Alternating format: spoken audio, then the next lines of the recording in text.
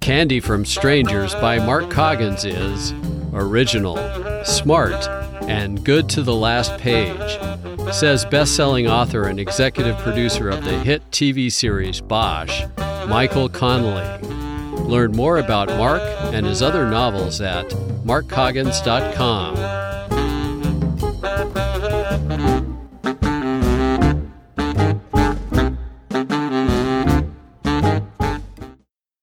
Chapter 11. Man from International Mail. 10:45 the next morning found me munching on a bagel with designer cream cheese at Chris Duckworth's kitchen table. He had his laptop out and was busy booting it up. The bagel was good, but I was troubled by the topping. "Why is this cream cheese pink?" I asked between bites. "It's gay." Chris was dressed in a sage-colored pant and shirt combo made of crinkly linen that he proudly pointed out in the International Mail catalog the moment I walked through the door.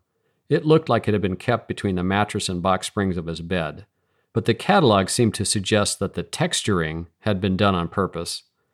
"No, really," I said. "What's in it?" "It's low-fat strawberry honey cinnamon, okay?" The swelling around Chris's eye had gone down, so I could see the sarcastic glint in it as he turned to smirk at me. "If I'd known you were coming, I would have bought a tub of plain with extra cholesterol." The laptop finished booting and Chris logged in and did some fiddling to get to the internet. "Thanks to my neighbor's unsecured network, we've got an excellent wireless connection," he said. "Now what was that address again?" I gave him the address of Carolyn and Monica's website, and he typed it into the browser. The real estate of the welcome page was subdivided through the middle by a diagonal line. The lower portion of the page was engulfed in flames and featured a smiling picture of Monica in her she-devil outfit. Words in a cartoon balloon above her head urged us to give in to temptation and click on her jeweled belly button to enter hell. That was consistent with my expectations, but what appeared on the upper portion wasn't. Instead of a conventional representation of heaven with clouds, halos, harps, etc., there was a gloomy picture of a cemetery monument with Carolyn leaning up against it. She wore a shiny black bustier with black gauntlets trimmed in gold and a long black and gold ruffled skirt. An elaborate pair of wings made of black feathers emerged from her shoulders, and the black wig on her head draped hair across the monument, her arms and the wings. Her face was heavily made up with a pale white foundation, sharply contrasted with rouge and lipstick the color of week old blood. The cartoon balloon above her head told us to click on the monument epitaph to join the angels in heaven. Running below all of this was a warning in red text that the site contained full nudity and adult themes and was not suitable for children. We were further informed that we must be 18 or older to enter. "Well," said Chris, "I guess that clears up any lingering doubts about which is more fun. It appears that heaven is full of sullen dead people who wear a lot of black, whereas the folks in hell make creative use of color, are better at accessorizing, and are more well-adjusted. Cut out the runway commentary and let's go in. Basement or attic? Basement first." Chris clicked on Monica's navel and the browser loaded with her not-so-private version of hell. There was a large picture of her sitting on her throne in front of the backdrop of flames, and prostrate on the floor around her were several other images of her superimposed on the original photograph to resemble worshipping subjects and/or souls in torment. The caption over the photograph read, "Caution, extremely addictive," and the fact that she had jettisoned the halter top to her she-devil costume did a lot to reinforce the argument. "Very nice Photoshop work," said Chris. "Yeah," I said in a thick voice. "Exactly what I was thinking." Chris laughed. "I guess I know what you felt like when I was drooling over the models in the International Mail catalog." Chris scrolled the page down and the menu along the bottom came into view, with entries for a free photo gallery, a pay-per-view gallery, a webcam section, a make a donation button, and a link to auctions on eBay. "You want to check out some of the other photos?" asked Chris. "Or maybe the webcam would be more to your liking." I don't think my heart could take any more photos. I am curious about the webcam, though. Doesn't she have to be live in front of the camera for that to work? Sure, but she might have archived some of the videos from earlier sessions. Let's find out. Chris clicked the webcam menu button. A sparse page came up with the following message. Monica's not holding court at present. Please come back at 5 p.m. to see her 1-hour performance of I Dream of Goth Succubus. Admission, $75. Hey, that's more than I make in an hour, I said. But it's good value for the money. The original show was only a half hour, and black and white at that. Speaking of money, she told me that she didn't accept gifts like Carolyn does, only cash.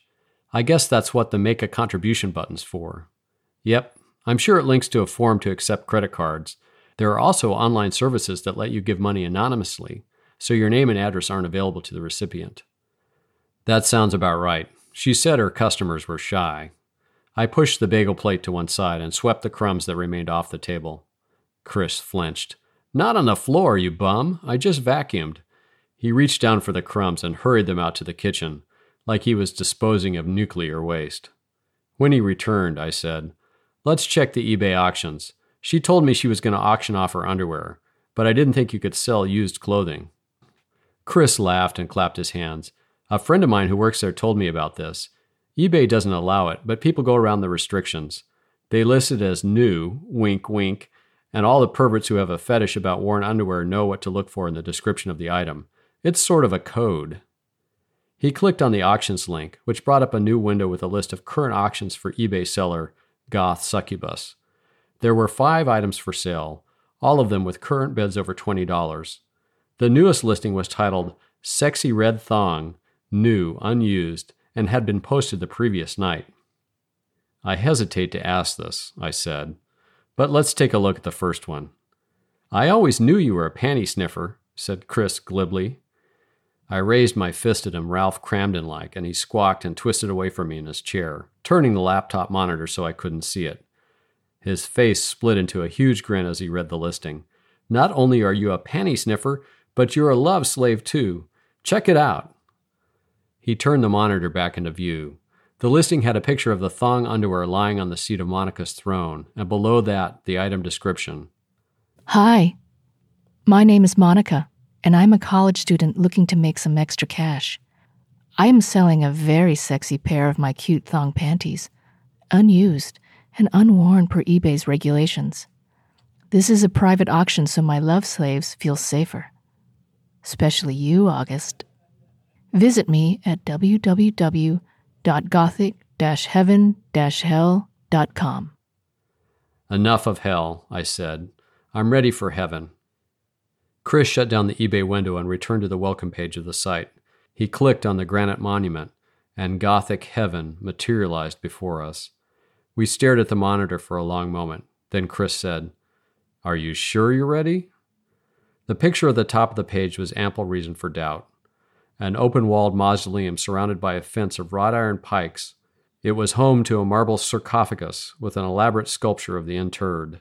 He'd apparently been a young man in his early 20s when he died, and his marble likeness was laid out on top of the sarcophagus as if to rest. Bending over him with a hand to his forehead and an expression of reverent concern was a statue of an angel, and mirroring the angel's pose on the other side, Carolyn. The caption below the picture read, Only those who abandon themselves to darkness open up to the light. It was creepy as all get out, and I couldn't help but wonder if it was intended to be emblematic of her brother's death. When I didn't say anything, Chris cleared his throat a little self-consciously and began clicking through the menu items. The site was decidedly less commercial than Monica's, and while the pictures were in some ways more disturbing than the ones we'd seen on hers, none of them would be rated higher than PG-13. Several would probably fit into the fetish category, including a series of Carolyn washing her hair and another of her rubbing lotion on her feet. In addition to the photo galleries, Carolyn had a guest book for visitors to post comments, and a journal, or blog, as Monica had called it. Since I was particularly interested in clues to her visitor's identity, I pointed Chris to the guest book. The entries in the guest book were all posted anonymously, or signed with nom de plumes like the cards from the Amazon.com packages.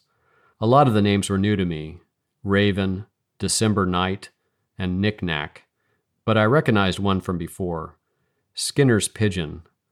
Mr. Pigeon's writings were more articulate than the others, which consisted mainly of one-sentence proclamations of how great the site was, or requests to satisfy more fetishes. An entry of his the week before Carolyn's disappearance caught my eye. Goth Angel, without you my spirit is caged and tortured like an animal in a lab experiment. Do not abandon me. Answer my pleas and return to earth where we may commune once more. Your loving servant, Skinner's Pigeon. Wow, said Chris. Wonder how he pecked all that out. Guess it's a matter of conditioning. Very funny. Is it a clue? I don't know.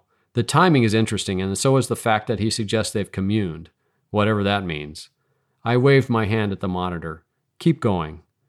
We made a quick tour of Carolyn's blog, but far from being a collection of the profound utterings of an otherworldly creature, the majority of the journal entries were complaints about work, annoying teachers at school, and a head cold that wouldn't go away.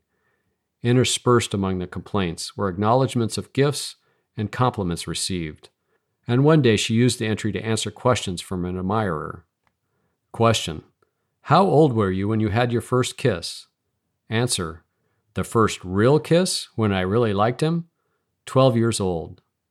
Question: Do you like kids? Answer: I would love to, but at the same time, it's a cold world, you know? Question: Do you think you are beautiful? Answer: On the inside, I think I am. I don't care if I am on the outside anymore.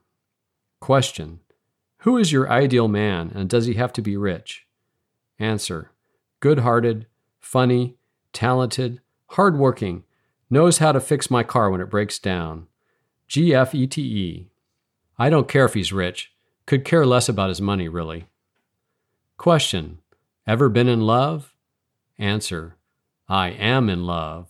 Wink. Question: Someone tells you a secret. Do you blab or keep it hush-hush? Answer: Very hush-hush. Question: Would you ever go nude on cam?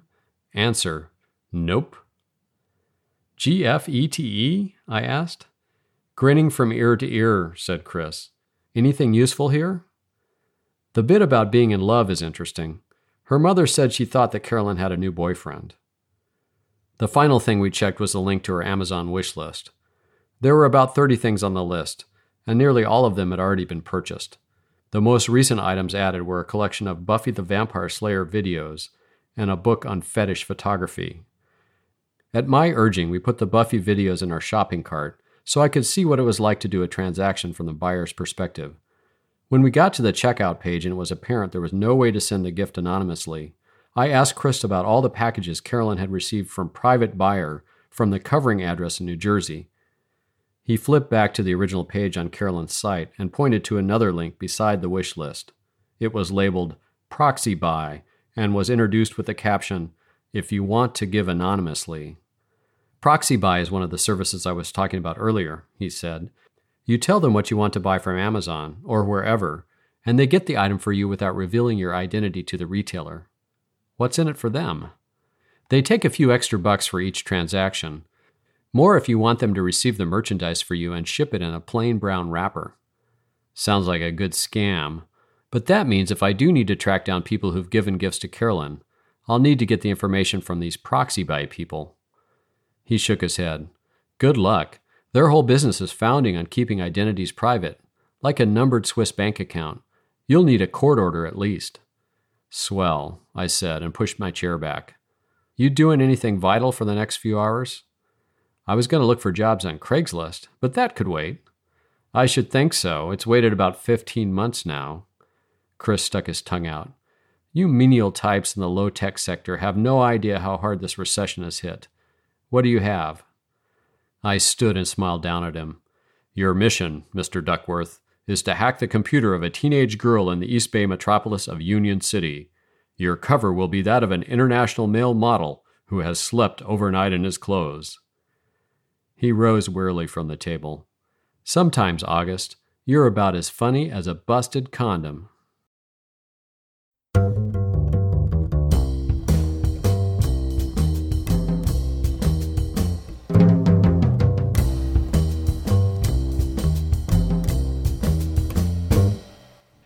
You have been listening to Candy from Strangers, a book Mystery Scene magazine described as crackling and whip smart. Find it in ebook or trade paperback wherever books are sold. In this podcast, it's read by author Mark Coggins. Learn more about Mark and his other novels at markcoggins.com.